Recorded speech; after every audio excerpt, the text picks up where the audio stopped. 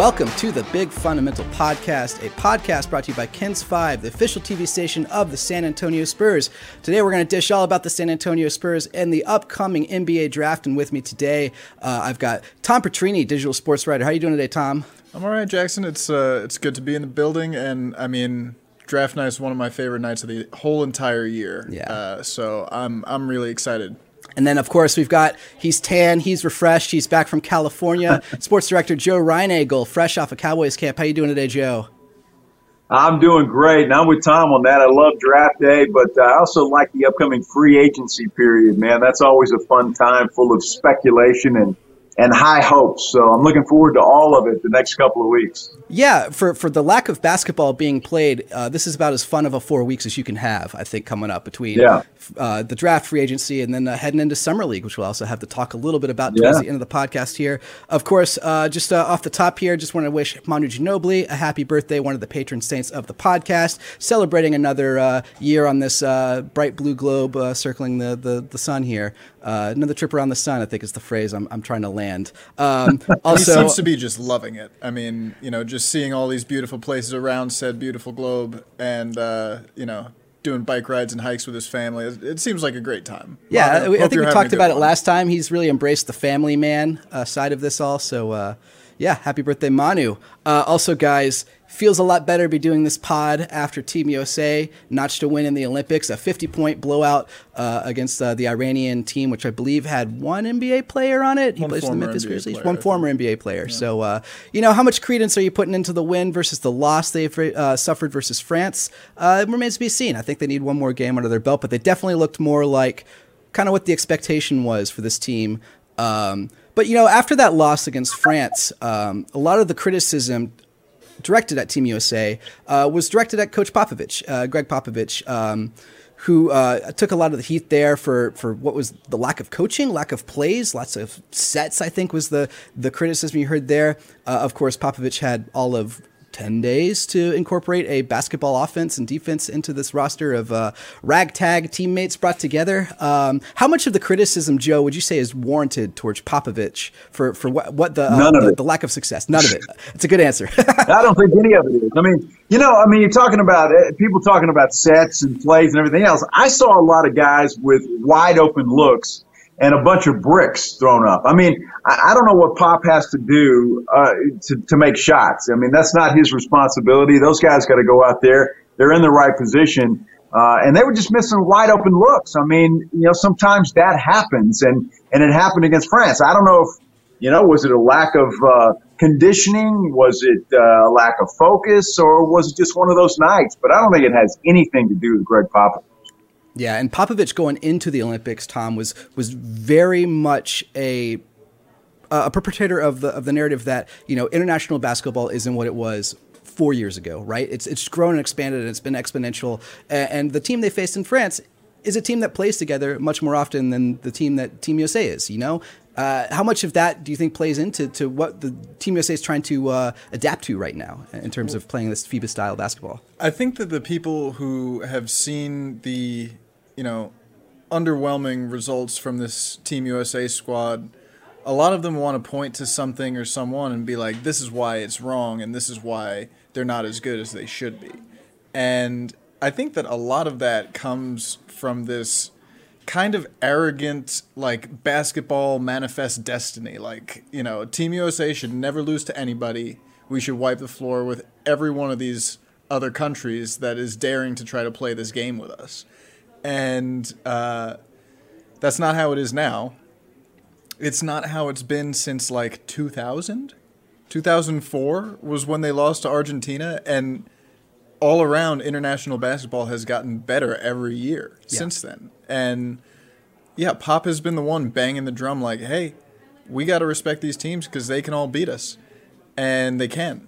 I said something to this effect the other night on Twitter, and I had somebody try to tell me like, oh, well, the Olympics before this, they wiped the floor and, showed the gold medal game where they beat Serbia by 30 points, I think. They also, in that same Olympics, beat Serbia by 3. They beat France by 3. They trailed Australia at halftime, and the elimination game against Spain was close throughout. So the idea that USA basketball should just be throttling everybody like they're that, undermatched Iranian team, it's just not how it is. Yeah. A thought that I had was like, if Vince Carter tries Le Dunk de Mort on Rudy Gobert, is probably not going to happen. Yeah. So I think that everybody really needs to appreciate the level of that international competition, and the Team USA has been struggling a little bit executing. There's the dynamic that Patty Mills and Evan Fournier in the NBA, they're complementary stars. At the FIBA level, they're asked to do so much more, and so then they play with that swagger, that confidence. And then you have Team USA guys who are used to being the guy on their team, and now they're trying to defer because they've got all this greatness around them. And people are blaming that on Gregg Popovich and saying he's overcoaching them and getting them to overpass or whatever. I don't think that asking the guys to think about shot selection is a bad thing for the team. There's certainly something to be said for letting them play and getting them out there, getting them to just be in the flow as their own, play ball the way they do. But all these people who are he's trying to implement the Spurs offense and it's not working. I want to ask those people what the Spurs offense is. Yeah. What their idea of the Spurs offense is. Because it's changed a lot in the last 20 years. And in the last 5 years or so, basically since the beautiful game, Pop dismantled that to be pretty ISO-based. Because that's what the players were best at. Yeah. So people who are he's trying to beautiful game this team and just let him play ball, that's not what's happening here. Yeah. Going back to what you're talking about, the roles, I think that's why we're seeing Drew Holiday succeed in this, because he's not adjusting his role. He's not a star player who's trying to step back or a complementary player risen into a star role. He's Drew Holiday. He is one of the best defensive perimeter players. He can get you a bucket when he needs to, but he also knows how to defer. And that's what he's doing for this Olympics team. And I think having him in the starting lineup, I think was a really good call. And having him kind of the adjustment they made to bring Booker in on the starting lineup as well proved to be good. I mean, again, against an Iranian team with one former NBA player. So we'll see how that holds water. Joe, is this a medal winning team here that we're seeing from Team USA? Yeah, I think it is. And going back to what Tom was saying, this has a lot to do with chemistry, right? I mean, you can have all the talent in the world and still be out of whack, right? You still need to develop that chemistry. And I think that's one thing that these other teams have and are way ahead of the game versus the U.S. And so I think the more they play together, the more they figure it out. You mentioned Drew Holiday coming in. I think that's ideal because of what he can do. I think the team was lacking that before he got there. And I think that's going to make a heck of a difference. And obviously Devin Booker coming in, I mean, he's a special talent. And so I think this team is going to come together and really surprise some folks. And yes, I think they walk away with a medal here in the Olympics. Whether that's gold or not, I don't know, but they'll certainly be standing on that podium at the end. And I think any medal they win against this stacked field, because it is a stacked field, the Slovenian team behind Luka Doncic looks amazing. France is always going to be hard to beat. Spain is really good this year. Any medal, I think, is still an accomplishment. So Australian team's great too. Our other Spur in the Olympics, Patty Mills, looking like FIBA Patty once again, dropping 25 points in the Australian win over the Nigerian team as well. Tom, are they a medal team to you?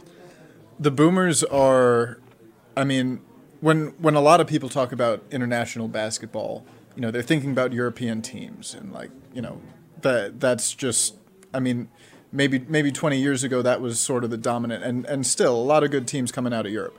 But Australia is mostly NBA players in the rotation. You've got Patty Mills, Joe Ingles, Matisse Thybulle, who watching him play defense at any level is so much fun. But especially on this smaller FIBA court where the 3-point line is a little closer.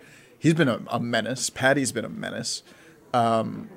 They're just a really fun team to watch, man. And to think they could in future years have Ben Simmons on that team. Yeah. But this is a team that has consistently given USA a run for their money the the last 5 years or so. And I think that this year will be no different. And I'm sure Patty wants to, get that team as far as they can go. So I think the next time we gather as podcasters, we'll have a result here against the Metals, seeing how Team USA and Team Australia does. And we'll see how that pans out as well. Of course, USA, I think their next match is another group stage. Round robin group stage match against the Czech Republic. Right. And the winner of that game will then advance to the knockout stage. And loser goes home. And because Team USA did lose that game to France, which, by the way, they beat France by 3 in Rio, lost by 2 here. And on that last possession, they had about 3 open looks for 3. Yep. One from Kevin Durant, and just clang, clang, clang. Yeah. And they were down 2. Of all of the things to blame on Gregg Popovich, I thought that, juxtaposing it with that clip was the funniest, because it was like, I can't imagine a situation where the team is down 2 and they've already missed a couple of threes and Pop's not like, drive the ball. Yeah. Like, get bucket. And also, he just shouldn't have told them to miss the shots. Like, that was terrible coaching on his part. I know. So preach making him. Preach making him, I think. So, he's got to work on that, honestly. You'd think he's been a coach for 20 years. You would tell the guys, make the shots. But he's trying this new thing He's got where he tells them to potential. miss. But we'll see if he ever amounts to anything. Yeah. Before we pivot away from the Olympics, because there's a lot to talk about in the Spurs world as well, I just want to talk to you guys. I mean, did any of you guys, you, Joe, or Tom, catch the 3-on-3 tournament, the basketball tournament that was underway? Because to me, it was some of the most exciting basketball I've watched. It's fast-paced, it's energetic, it's aggressive. They're allowed to be a little more physical. It was a lot of fun. The women's team won gold this morning behind some WNBA greats and Stephanie Dolson, Kelsey Plum, Alicia Gray. Just a fantastic team to watch there on their end. Should we be setting aside a few NBA players to make a run at a 3-on-3 tournament at the next Olympics? Is that something you would be interested in seeing, Joe? Sure, why not? I mean, it's fun to watch. Yeah. It is fun to watch. And so why not? If those guys want to do that, I wonder, which guys would want to do that. That would be my question, and who's willing to do it. But it's fun, and I think, I'd like to see that, certainly. Yeah. I think it makes a pretty natural extension of like USA basketball, right? Like, there are going to be some guys who don't quite make the cut, but still could be really competitive in that event. Anytime Kelsey Plum is playing basketball, I'm trying to watch it because she is spectacular. I interviewed her on her draft night when she was actually drafted to come here to San Antonio. She never made it because the team moved to Vegas. But, I mean, we're talking about one of the highest scoring college basketball players of all time, behind, I think, only Pistol Pete. Yeah. And in that 3-on-3 game, I mean, you said it, fast-paced, aggressive, and Kelsey Plum is a nightmare to guard in the half court. So really, really fun basketball. I would encourage anybody to go watch those highlights. And like if you're teaching a kid how to play basketball, tell them to watch Kelsey Plum. Yeah, I think if you're going to do a 3-on-3 team, maybe pull 3 of the best rookies. Next Olympics. Yeah. I don't know who will be around. Bronny. I don't know. You might be a free agent before the next Olympics, rookie before the next Olympics. But if we're this year watching, Anthony Edwards and LaMelo Ball, not Anthony Edwards, Anthony Edwards and LaMelo Ball and. That third rookie I'm forgetting about, Wiseman. Yeah, that's a fun 3-on-3 team. I want to see. I think this is what would get LeBron out to the Olympics again, is if it's Bronny Jr. and LeBron and 2 other people. Bugs Bunny, D-Wade and his kid. D-Wade and his kid. There you go. Oh my gosh! I think that's it right there. I'm sold. While we're on the topic of Los Angeles, it's a good time to segue to the other news coming out of Spurs camp. DeMar DeRozan joined Shannon Sharp's podcast this week to talk about his upcoming free agency decision. And during that, he said his decision will be all based on winning. It's all about winning at this point in his career. And then he also spoke about what it means to play for his hometown Lakers. I know there's some other teams who offer him that winning chance who may be able to pay him more money, like the Washington Wizards is a team that's interested, and he'd take a $20 million deal to play there. Was kind of some scuttlebutt dropped this week. But it sounds like Los Angeles may be the destination for him. If you look at Los Angeles' salary cap situation, the Lakers specifically, to do that, they'd have to orchestrate a sign and trade with the Spurs. Otherwise, DeMar DeRozan has taken a $20 million pay cut to sign the MLE. And as much as DeMar might want to win and play for his hometown, I don't see him giving up that kind of money. Joe, if a sign and trade is in the works between the Lakers and the Spurs, what kind of value can the Spurs get from guys like, I don't know, Kyle Kuzma and Kentavious Caldwell-Pope, whom have been shopped to every team in the league, if you believe reports from Adrian Wojnarowski? Are those guys that benefit the Spurs in the long run, or is there another ulterior motive to bringing in someone like that? Well, you know, Kyle Kuzma has been rumored to the Spurs since the Kawhi Leonard days, right? When they were talking about possibly trading him, and he was a prospect here. But, you know, I don't know. I think Kuzma would fit well in San Antonio. I wouldn't mind seeing him here, and I think he would be somebody that would help this team. I think he's still got, you know, obviously some good years left, and maybe his best years left, perhaps. And I think in San Antonio he'd be okay. Yeah, I just don't know, though, if the Spurs are interested in what the Lakers have. And I'd be interested to hear what Petrini thinks about this, too. But, I mean, I'm just not sure that there's enough there, or if the right pieces are in place that the Spurs would orchestrate a trade like that. I mean, you know, DeMar's a nice guy and all, but you know, when it comes down to it, it's all about winning. And I'm just not sure, especially the two guys you mentioned. I don't know if Pop would be interested in that, or the Spurs in general. Yeah, Tom, is that the best move for the Spurs' interest? If he's going to walk for nothing and they can acquire draft capital, it's something that they have to consider. Yeah. The thing is, you know, if they can't move Kyle Kuzma, I'm a little less stoked on the prospect of bringing him into San Antonio. And if it happens, we can go back and delete all this. Sorry, Kyle. But you know, I like one of the things that I said about Trey Lyles was that he kind of plays like a Kuzma role almost. Yeah. And you know, we saw Lyles kind of wash out here. I really don't expect him to be back in a San Antonio Spurs uniform. I don't think I'm breaking any news when I say that. Speaking of, like, that was such a weird end to the season for him. I don't know if we've really fully dove into it. There's been nothing kind of released around that or anything like that. But, yeah, anyways. It was weird. I think that the decision basically came down to we need to prioritize minutes for Keldon Johnson. Yeah. And because DeMar DeRozan is here and because we've got DeJounte and Derek White and Lonnie Walker, that's got to come at the fore. But, yeah, that he didn't play more given all of that was still a little weird. Kuzma, I mean, theoretically he does a lot of things on the court that this group of Spurs would probably find valuable. But, like, if they are going after John Collins this summer, which all signs point to they're looking at it pretty strongly, then you've got a power forward slot on the roster where a guy like Luka Šamanić is never going to get minutes. Yeah.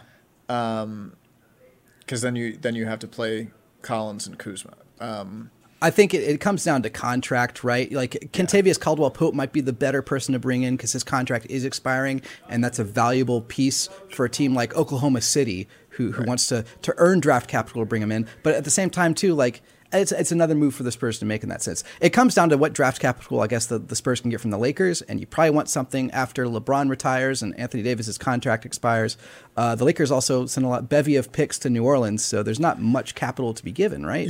You mentioned the reported hesitance to deal Kawhi to the Lakers in that whole deal. Yeah, Joe, you brought that part up. I think that I think that one of the differences here might be that, I mean, let's not kid ourselves. DeMar is not as strong a player as Kawhi, and it's 3-point shooting and his defense that are the two main differences.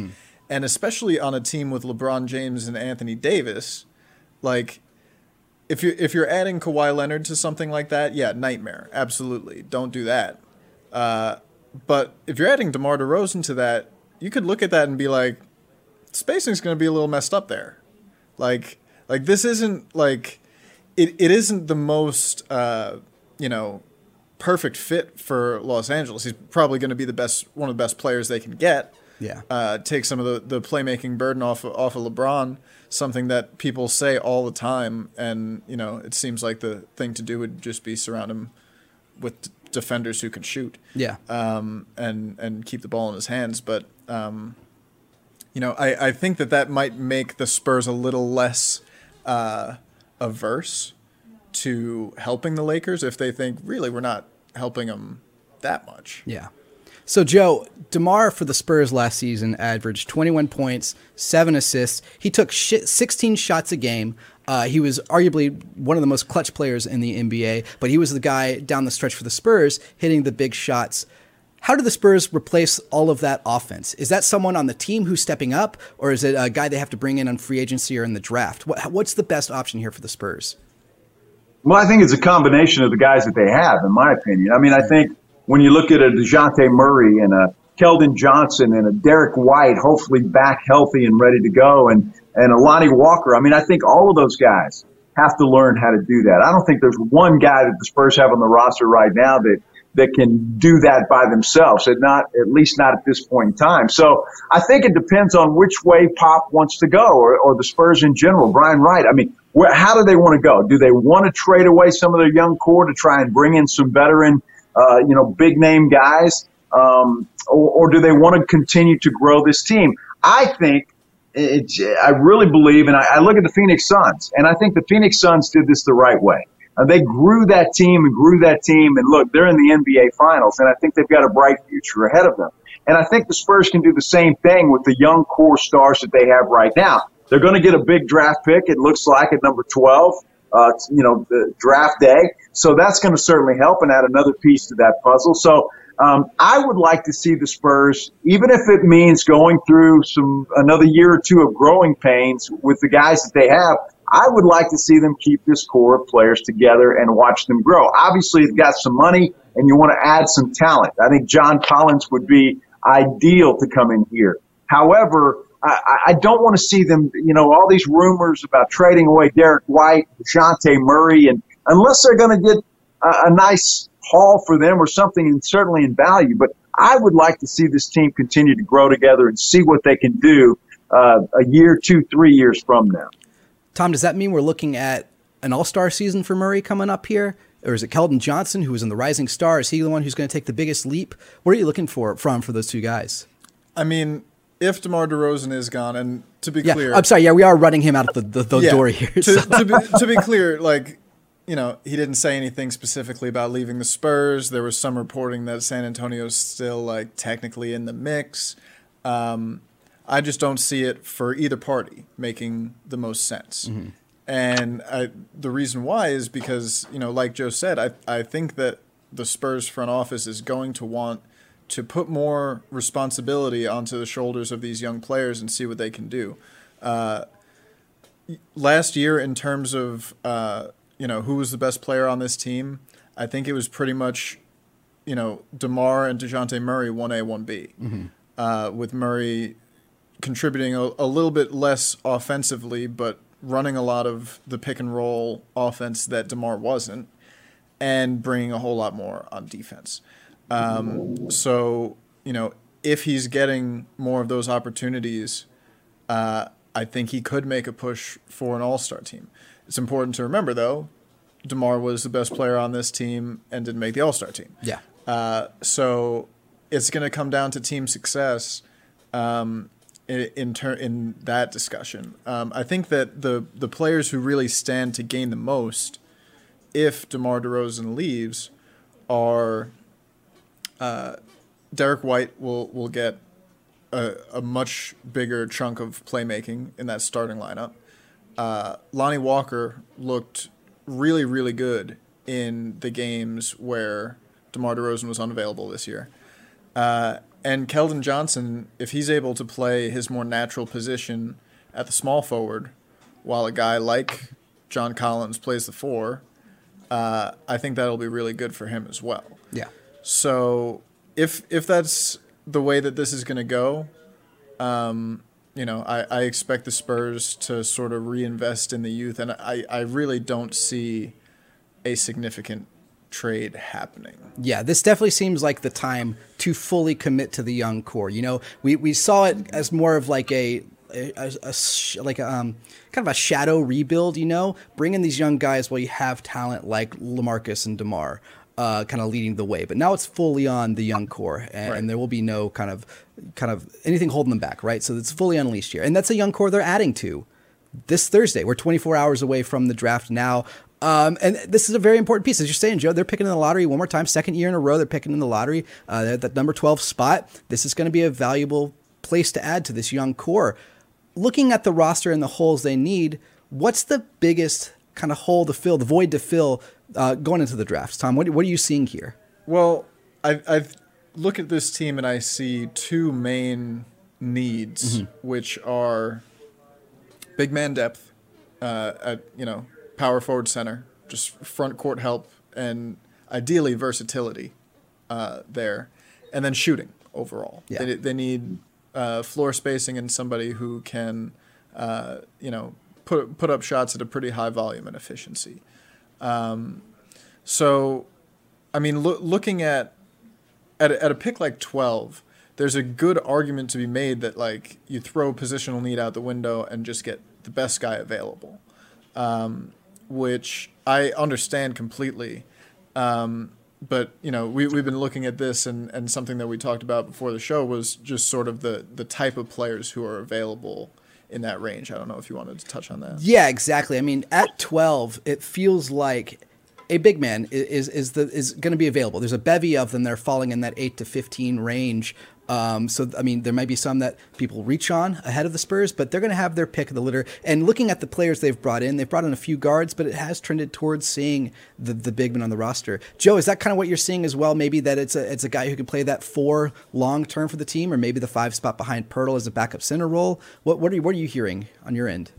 No, I think that's exactly where they need to go with this thing. And I think even small forward position too, if there's a guy out there that's versatile that maybe can play the 2 or the 3 and can shoot. I mean, I know that's a big wish list, but I think that's very important. That position right there may be more important than even a big man, although the depth there is certainly needed. I love a guy like a Kai Jones. I don't know if he'll be available at 12, but I think he would be just enough. And I don't think necessarily superstar status anytime soon, but I think he's a guy that can come in and give this Spurs team some of that depth that you guys are talking about. So, but I would really like to go with a 2 or 3 spot, and I think shooter at this point in time, in my view, somebody that can play both of those positions and shoot the 3 is really where I'd like to see them go. Yeah, I mean, three-point shooting was such a need for them. There are a couple of these bigger guys who can stretch the floor. And again, I'm just going to list the names here. Tom, you did a great breakdown on the site, kings5.com. You can find it there of these 6 prospects I'm about to name. We're talking Kai Jones from Texas, the guy you were just talking about there, Joe. Alperen Şengün, Turkish MVP. Always about the European MVPs there. You're talking about like a guy like Luka Doncic. Jalen Johnson from Duke. Josh Giddey, the closest approximation to Timothy Chalamet in this draft. Franz Wagner and Usman Garuba, who might be the best defensive player in the draft altogether. Tom, from those 6 guys, who stood out the most to you? What's the guy you're highest on? So, what you said about Şengün is spot on in that guys who at 18 years old dominate grown men in some of the most competitive leagues in the world. And, he put up almost 20 and 10 in arguably the 3rd best league in the world. So that production and the skill that he used to produce it, you can't argue with. Mm-hmm. The thing with Şengün that concerns me is at reportedly 6'10", he's a little undersized for the center position. I think he only shot like 20% from 3. So he's like a throwback post-up big man. And everything that the Spurs have been building over the past couple of years, it doesn't really fit with that, in my opinion. If the Spurs, who brought him in for a workout, wind up drafting Şengün, it's because they believe in his ability to extend his range, and improve on defense, where, he showed some good motor and instincts, but, like most big men, struggles in space. Like most big men, he wasn't the best rim protector either, because he's a little smaller and he's not the most explosive athlete. Yeah. Whereas if you look at a guy like Kai Jones, who I know you're high on, it's basically the complete opposite way to build a center. And I think it's much more suited to the modern NBA, and I think it's also much more suited to what the Spurs have built here. We're talking about a guy who's borderline 7 feet tall, a long jumper, right? Like he's a track star and an explosive leaper. He can defend multiple positions. He has shown a confidence from deep, and what did he hit? 38% in a pretty limited number of attempts, but he's got a solid base there. Mm-hmm. And you're talking about a guy who only started playing competitive basketball at 14, 15 years old. So there's so much untapped potential with a guy like Kai Jones. But there's also worries that, maybe he won't amount to much more than he is right now. I honestly think that if that's the case, if he just does what he did at the college level, he would still provide this young core in San Antonio with the best lob threat they've ever had. A pretty switchable guy on defense, and somebody who can, really make a solid two-way impact in the areas that they need. Yeah. But the guy who gets me most excited watching the tape is Jalen Johnson. This is a player who, before he left Duke this year, he was being talked about as a top 6 pick. And it's because at 6'9", with a huge wingspan, he's fast, he's athletic, he's agile, he's really talented passer. I mean, some of these passes are next level stuff, and it's not just the no look fancy stuff. It's driving and occupying multiple defenders and using his body, his huge body, to wall off the extra guy that he draws and then kick out to the open man. Pretty much the only reason he isn't a top 6 pick in this draft, I think, is because, he was dealing with a foot injury there at Duke. He decided to, sit out for the rest of the season and prioritize his long-term health and wealth. And, this is a guy who has the potential to provide his family with generational wealth on draft night. And I don't know him, but I know that these kids are all under tremendous pressure to get to that night and do as well as possible on that night. So, he left Duke, he left IMG Academy. If the Spurs had to convince him to play for free, I'd be worried. They're going to be able to pay him. So I'm not as worried about the character concerns stuff with him.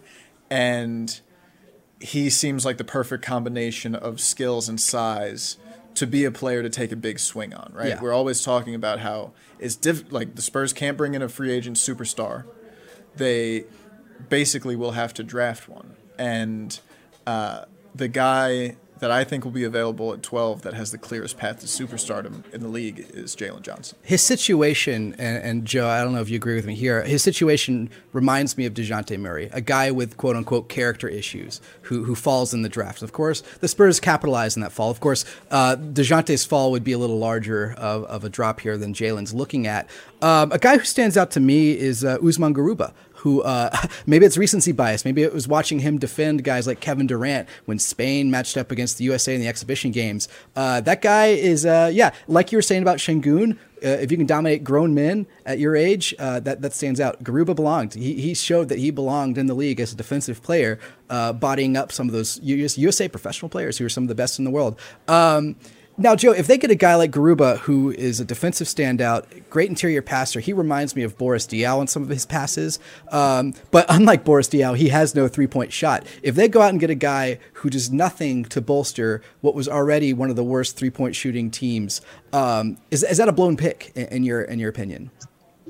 Yeah, I think it is a blown pick, and I agree with you. I watched him with Kevin Durant, and the guy's not afraid to get up there and defend anybody, and that's a good thing to have. And obviously, defense is the cornerstone of the San Antonio Spurs, but I would prefer a big guy that can stretch the floor and can move some bodies out and be a legitimate 3-point shot. I mean, that's got to be a prerequisite for anybody, I would think, or at least a guy that they figure that they can work with to develop that.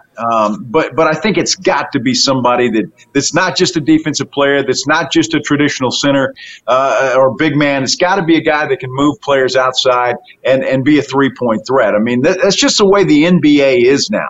Yeah. And that's where it's going. That's what I think going to be for a long time. And I think that's the kind of player the Spurs need. So you're asking me if it'd be a blown pick. In my opinion, yeah, I think it would be. So the other two guys we haven't gotten to on this list of 6 are Josh Giddey and Franz Wagner. Franz Wagner being the younger brother of Mo Wagner, who played for Michigan as well, and really didn't kind of. It's early in this guy's career, but he hasn't made kind of it's not a blown pick per se, but he hasn't shown as bright as some of the other picks in that draft. Franz is considered to be a little better than his brother at this age. He's a little smaller, but he's still a defensive stalwart, can expand the range there. And then the other guy, Josh Giddey, of the 6, might be the best 3-point shooter of this group of taller guys. Also just the best head of hair. I'm just going to keep reiterating that as well. Tom, either of these That's always important, by the way. Always important. I mean, look at this podcast. Always important, yeah. I think that Franz Wagner is like he and Garuba are two of the best wing defenders in this draft. They both got tremendous size, and I mean their ability to stay in front and really harass basically anybody. Like these guys, you can legit switch 1 through 5. Yeah. And Wagner has a little bit more of an offensive game that, I mean, like he's a streaky shooter, but there was a stretch where he was over 40% from deep for a long ways.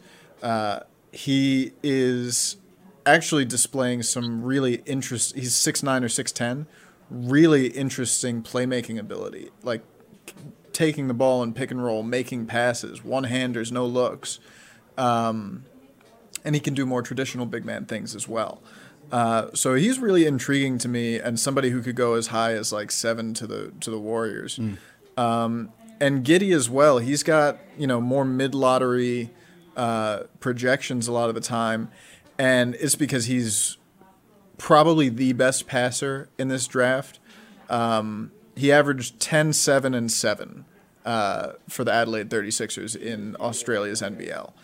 And I mean, like, he makes plays where you look at it and you have to rewind and say, okay, how do you do that? And most often the answer is that he just read the play like before anybody else even thought to do anything. Yeah. And he's just so far ahead. He manipulates the defense with his eyes, and Wagner too, to a degree. Not as good as Giddey. The thing with Giddey though is I think he needs to work on that 3-point shot. I think he was only like 29% in Australia, but like he's shown more of that recently. And the thing with Giddey, he's only 18, and he's going to be 18 on draft night. So yeah, he needs to hit the weights, but guess what? He's 18 and he has time to hit the weights. He needs to get better at defense. Okay, but he's got time. And, if the Spurs are going for a guy like John Collins in the offseason, if they're confident about that, then I think that opens them up to take a guy like Giddey who, plays in more of a different mold. I disagree a little bit, Joe, with the blown pick thing, because whoever they pick, I don't know if they're going to wind up in Austin, but I also don't know how many minutes they're going to be there for him their rookie year. And, we all know about Chip England, right? So if the guy isn't a dead-eye shooter or at least a spacing threat from the jump, I think the main thing is they can't draft somebody who can't become a shooter. Like if there's absolutely no base and they think we can't work with this, then it's going to be a problem. But all of these guys are pretty young. All of them, like, they can work with them on this. So if he can't shoot right away on draft night, that's not going to concern me as much because, just looking at the depth chart for next year. I don't know how much. Tom's bigger on a big guy, a bigger prospect here. Joe, you're talking about shooters, shot creators, things like that. Some of the guys on that list that might be considered at the 12 spot are guys like Moses Moody, Corey Kispert, Trey Murphy, Chris Duarte. These are guys who are more polished offensively in terms of hitting a three-point shot and creating shots, driving, things like that for the teammates as well. It also seems like a lot of the best 3-point shooters are just out of range for the Spurs, and that's maybe why we're hearing rumors that they may be moving up in the draft. Again, we're also hearing rumors they may be moving back in the draft. So rumors are what they are, and that may be seen. But if they do move up to draft a better 3-point shooter, it sounds like maybe the Kings at the 9 spot is a pick that's being shopped alongside some of their contracts like Marvin Bagley. It sounds like Oklahoma City is always in the market for more picks, moving back from that 6th spot as well. There's some options there. It just seems like it might be too much capital for them to give up. But a guy like, Corey Kispert, who at Gonzaga was just a dead-eye shooter until it came to the biggest stage, right, in the national championship, and he couldn't buy a bucket against that Baylor team. Is that kind of the names you're looking at, Joe, when you're looking at 3-point shooters? Well, a lot of what I've seen in a lot of mock drafts have Moody at 12. Seems to be a popular pick among some of the mock drafts that I've seen. So, Duarte's another guy that I think would be a good fit there. Kispert is great, and I think he's certainly coachable. But you're right. I mean, that's got to put something in your mind. What happened on the biggest stage? Does that happen? Although he's a young kid, and it's okay, and I think he can grow out of that. But Moody is a guy that's intriguing to me, along with Duarte. I think either one of those guys would be a good fit here in San Antonio. And moving up or down, I think is key, because I think some of the guys we just talked about, a Kai Jones, a Bogner, I think if the Spurs are interested in either one of those guys, they're going to have to move up. I don't think they last till 12. So it all depends on who they have circled on their whiteboard, so to speak. I mean, who's the guy that they want? And they're talking about that now, and they know as well as we do. Look, if we want this guy, we really want him, we're going to have to move up. Or we can move down, and he'll still be there when we pick at 15 or 16 or whatever the case may be. So, I'd love to be a fly on the wall right now in that situation room, because they're talking about it. They're drawing plan B, C, D, and E right now. So a lot of choices, which makes it nice, because a lot of guys that we've talked about right here, would fit in well here. So I think the Spurs are in a really good situation heading into this draft. I would agree, and I think you also just have to look at the overall situation for the Spurs. I don't think they're drafting a guy to win this year or next year. This is a team that's going to continue to rise. The whole team will rise with the tide as well over the next 3 years. I think is the window here to get these young prospects up and going. That kind of fits in the time window of DeJounte Murray entering his prime, Derek White kind of entering his prime as well. So that kind of lines up with what you're talking about here. They're not going for a win now kind of guy. That being said, though, if you look at the teams that were in the playoffs and had success in the playoffs, to me, it really came down to just having playable, go-ahead now depth, guys who could stop the other team and also shoot a three-pointer. So that might be a reason why they do move up. Tom, tomorrow night, do you see them picking the 12th spot? Do you see them kind of dancing around in the draft a bit? What's your ideal situation here for the Spurs? Well, I think that moving up is going to be tough for them unless they're giving up, significant pieces of the young core. And I don't see them doing that exactly. Like, it would surprise me if they made a significant trade up. I think that a trade back, there are a couple of teams with multiple first-round picks, the Knicks, the Thunder, and if they could get a couple of picks later in the teens, and there's a chance that Jalen Johnson slides way back there, and also in that range, you've got guys like Zaire Williams and Trey Murphy, who are floor spacers and shooters, but 6'9". Yeah. Duarte and Kispert are very solid players, 22 and 24 years old, and I think everybody on draft night is moldable and young, and all of them are now younger than me. I remember it was weird that, like, you know, when I reached the age where, like, the first pick is always going to be younger than me, now every NBA draft pick for the rest of time is going to be younger than me because I'm old and washed. But well, you get used to it, Petrini. I promise. It's been that way for me for a long time. Yeah, I was going to say I'm not as old as you yet, but we'll get there. We'll get there eventually. But, like, you know, in terms of draft capital, right? You want, if you draft a guy who has 5 years to get better than the guy who's being drafted in the same range at the same age, like, you want the guy who's a little younger because he's got a little more potential. It's going to be, I think, the more win now teams that are looking at guys like Kispert and Duarte. You know, I that's how I envision it going. But yeah, I find Moses Moody really intriguing, and James Bouknight is a really solid 3-level scorer. So, you know, if one of those guys falls, and the Spurs are like, he's the best available, you know, Kai Jones is off the board, we're not in love with Şengün, we don't want to use the 12th pick on Jalen Johnson, whatever it is, they might pick a guard, and that doesn't necessarily mean that, you know, there's a big trade coming. You know, it could just be this guy's the best available. So, Joe, I'm putting you on the clock. It's ticking here. You're in the war room for the Spurs. Who's the guy circled on your whiteboard? What's the most ideal outcome? This guy's still on the board. We're taking him. A+ draft. I'm taking Kai Jones. If he falls to 12, I would take him at 12.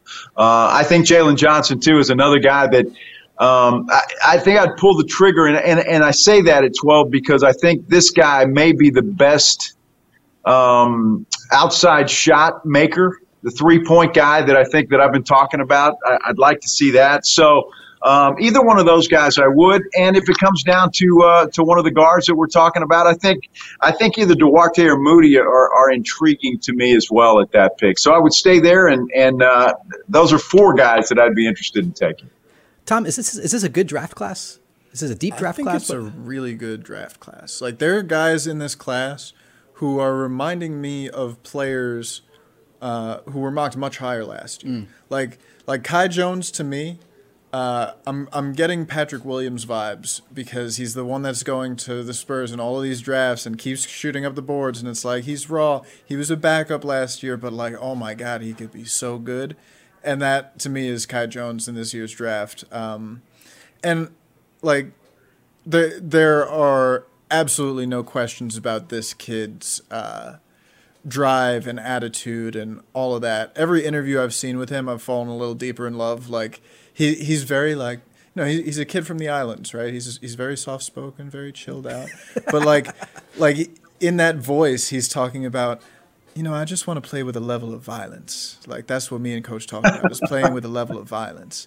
And he does. I was going through the tape yesterday, and, man, like, this kid is a high flyer. And, like, in this draft class, I think I vote him most likely to, you know, catch an alley-oop and scream at you. And just, like, I want to see him and Keldon Johnson, like, Johnson and Johnson screaming into each other's faces. I want to see it. If the Spurs draft Kai Jones, I would be over the moon. There are a couple of guys in this draft who, like, him and Jalen Johnson are my top 2. But there are a bunch. Every other guy on this list, if they draft him, I would be somewhere between, like, okay or okay. It would be hard for them to make a bad pick here. So, I mean, given Kai Jones is a soft-spoken guy from the Caribbean, playing a big position here, do you guys already have your scripts ready to draw the comparisons to Tim Duncan? Is that where we're heading here? Can't wait. Yeah. We got to get him in a pool. We had a lot of success with guys from the islands, so that's good. It's a good way to live, I think. There was some reporting that he went to dinner with the Spurs, got some salmon, talked about some old Spurs greats. I imagine Tim Duncan came up in conversation, and Şengün as well. He talked about talking to the Spurs about being very heavily influenced by Tim Duncan. So the thing with Kai, though, like, if you ask him the players that he's watching, like, I think Tim Duncan maybe retired before he started playing basketball. That's entirely possible. It's entirely possible that the Spurs draft a kid from the islands who started playing basketball after Tim Duncan retired from his professional career. That's wild. But he likes Giannis and KD, and like, you know, he does have some intriguing potential as a secondary playmaker at that size. So, yeah, Kai Jones. A lot of people were talking about. A lot of people love him, and then the people who don't are like, you only love him because he went to Texas and jumps high. And there's so much more to Kai Jones than that. I mean, I also like him because he went to Texas and jumped high. Those are two great reasons. Hook 'em. Right. Yes. But like, okay, we're gonna cut that. Put it on the GIF going. So we'll send it all to it's New Yorker it's only the friends. horns down that they're gonna get me in trouble for. That's right. So, I mean, we're 24 hours away from it now. If you're listening to this podcast, we're recording on Wednesday, so you have plenty of time to listen to it before the draft happens. And of course, you can find us with all the coverage the night of as well. Tom, you'll be on the digital side, and Joe, of course, on TV. Yes, before we wrap today, I just have two more points to bring up. Did you guys see the rumors that the Celtics are intrigued by the prospects of bringing Patty Mills into the organization? Thoughts on maybe Mills not being back with the Spurs next year? I did see that. I think that the Spurs would really miss his presence. You know, they'd miss his shooting. Yeah. And he's an invaluable leader on this team. You know, contract was a little bloated the last couple of years. But I mean, you know, he's the last guy from that 2014 team. And I think that, you know, like the vets in the past year, if all of them are gone, they all were consummate pros about helping the young guys develop. And I think you could ask any player on that team and they would say that they have tremendous amount of love for Patty Mills and DeMar DeRozan and Rudy Gay, who, no matter where they go after this, the kids who came up in here, those are going to be their vets. Yeah. You know? And what a valuable experience that has been for them, I think. Yeah, Joe, is it time to go complete clean slate, wipe off the last vestige of that championship era, or do the Spurs need a guy like Patty Mills back on this roster next year?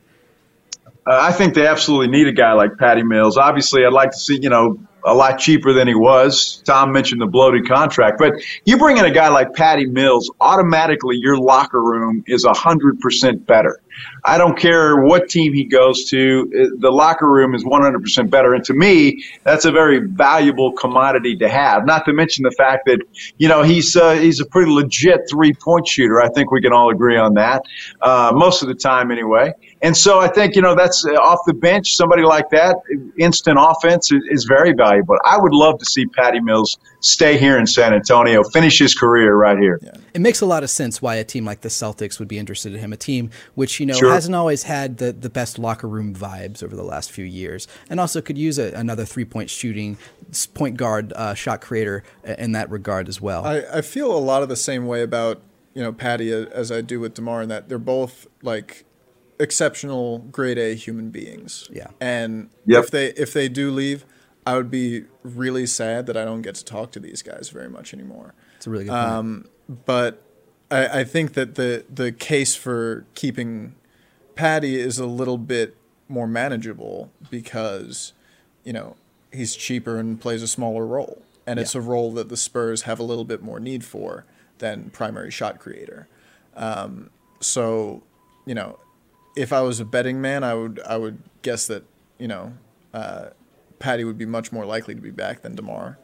And, you know, Patty loves this community. He loves it here. Mm-hmm. He's really engaged, and you know, he is Spurs basketball. Yeah, I wonder if the connection there of Udoka being in Boston now and the other Brian Wright. Is that the assistant coach? Not Brian Wright. Brian's the GM. Blanking on the assistant coach's name now. Will Hardy. Will Hardy, thank you. Yes. The name's confused. You know, there's a little Spurs connection there. I can see why they would want to bring him up there. It would be a shame, I think, for the Spurs to not see Patty finish his career here, and alongside Popovich as well. Last point, guys, before we wrap. Did you see the video of DeJounte Murray hitting Dame Dimes 30-foot three-pointers in the Seattle Pro-Am game? What is a guy like DeJounte Murray, if he can add that to his consistent game, what does that mean for him and for the Spurs next year? I mean, I don't think we've seen the best of DeJounte Murray yet. I don't think we have. I think this guy is just now, and you brought it up in a glancing blow there, Jackson, just a minute ago, that he's in his prime, and I don't think we've seen the best of him yet. And that's why when I see these trade rumors involving DeJounte Murray, I just kind of laugh because, I mean, Pop's not a dumb guy. Brian Wright's not a dumb guy. I mean, these guys have to see that this guy has improved steadily year after year, and I think his best years are ahead of him, and I think he will be an all-star before it's all said and done multiple times. The guy's just got a lot of room to grow. He's got a huge heart, and I think his best years are ahead. And I think just what you talked about are the potential that he still has, and some of the ammo that he's got left in his pocket. The thing that I think about with DeJounte Murray and his growth as a player in person is that every year he's improved. Every single year he has gotten better at what he does and added a little something new. Like when he got drafted, the question was like, oh, he's, this really shifty scorer, driver with the ball, but like, can he lock in on defense? And then second team all defense. Okay, he can slash, but can he shoot it all? And then he develops a really consistent mid-range game. I think the last thing that he has to check off his list to becoming a complete basketball player is that three-point shot. And I don't think he's going to be pulling up regularly from feet behind the line. I think that in the crossover we're going to get some more highlight plays like that. There was one where he lobbed it off the backboard from like beyond the 3-point line to himself and caught it with like his go-go gadget arm and cranked it. That one was a ton of fun. I want to see him do that in game in the NBA. But like, even if he can just stand at the 3-point arc and if he's open and gets the ball, shoot it, and he's made strides in that area. But if he can be a 36, 38% 3-point shooter next year, I think he'd probably be an all-star next year. He's definitely as a guy who puts the work in, like you're saying. Every offseason he improves, and he's very vocal about how much that means to him to be a guy who is a consistent hard worker. I just want to say on DeJounte Murray being vocal, don't read his tweets. just don't do it, because for all of his growth, he is a person who tweets and Instagrams like he's trying to get one person's attention, and you have no idea who that person is. So I wouldn't put too much. I wouldn't lose sleep over DeJounte Murray tweets if I was a Spurs fan. Yeah, maybe not read his tweets, but read our tweets. You can find Tom Petrini at Real Tom Petrini, Joe Reinagel at Joe Kins5. I'm at Jackson Kins5. I have a lot of takes to offer on sandwiches and Spurs basketball. Also, don't read those tweets. The food ones are a nightmare. They will keep you up. I swear to God. Do not even venture in that direction. The only thing that's going to keep me up is anticipation for draft day. Thank you guys for joining me as we break it all down for you all at the Big Fun Pod, Kins5's Spurs podcast. This is the official TV station of the San Antonio Spurs, and we'll talk to you guys next time. This man said peanut butter jelly and queso. He's a sick freak.